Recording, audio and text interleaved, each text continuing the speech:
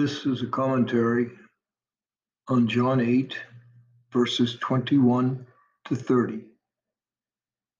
Its title is What Do You Really Want? In sacred scripture, we read, Jesus said to the Pharisees, I am going away, and you will look for me, but you will die in your sin. Where I am going, you cannot come. So the Jews said, he's not going to kill himself, is he? Because he said, where I am going, you cannot come. And he said to them, you belong to what is below. I belong to what is above. You belong to this world, but I do not belong to this world. That is why I told you that you will die in your sins. For if you do not believe that I am, you will die in your sins. So they said to him, who are you? And Jesus said to them, what I told you from the beginning. I have much to say about you in condemnation, but the one who sent me is true, and what I heard from him, I tell the world.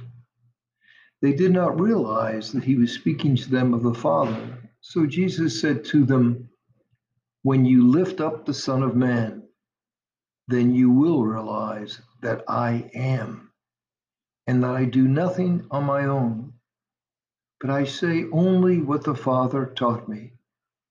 The one who sent me is with me. He has not left me alone, because I always do what is pleasing to him. Because he spoke this way, many came to believe in him. A reflection on this scripture. There is both an invitation and a challenge in today's gospel. How we answer both will tell us what we are truly seeking. While many believed in Jesus and his message, many others, including the religious leaders, opposed him. Some openly mocked him when he warned them about their sin of unbelief. Some of his listeners walked away. But the truth is that it's impossible to be indifferent to Jesus' word and his judgments. There is no middle ground or neutral parties. That's the challenge that we face. Do we believe enough to amend our lives so they conform more closely to his? Or do we live our lives sort of, kind of, but not truly like his? The cross is the ultimate proof of God's love for us. God so loved the world that he gave his only Son, that whoever believes in him should not perish but have eternal life. John 3, verse 16. To fail to recognize Jesus and where he came from is to remain in spiritual darkness. To believe Jesus and his words is to walk in the joy and light of God's truth. There are certain opportunities in life that come and do not return. Each of us is given the opportunity to know and to accept Jesus Christ as Lord and Savior.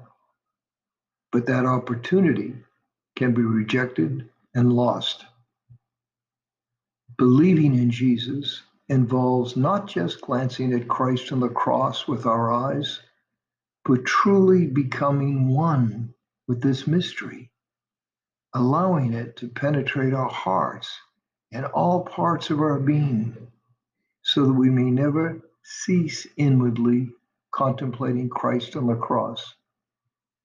To belong to Jesus and to what is above, we must strive to open our hearts and minds to his truth, especially in those areas of our lives where he is asking for change and conversion.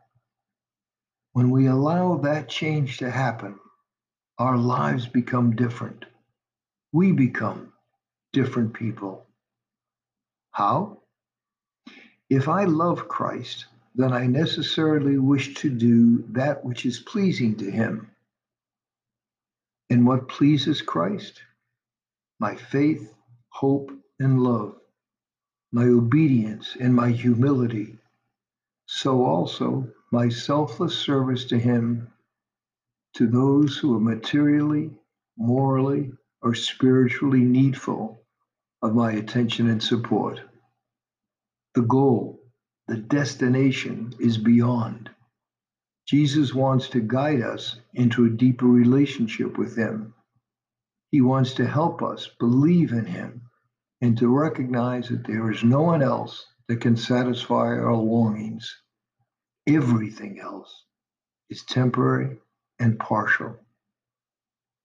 Even if we don't know it yet, even if we haven't realized it yet, deep down, what we seek is Jesus.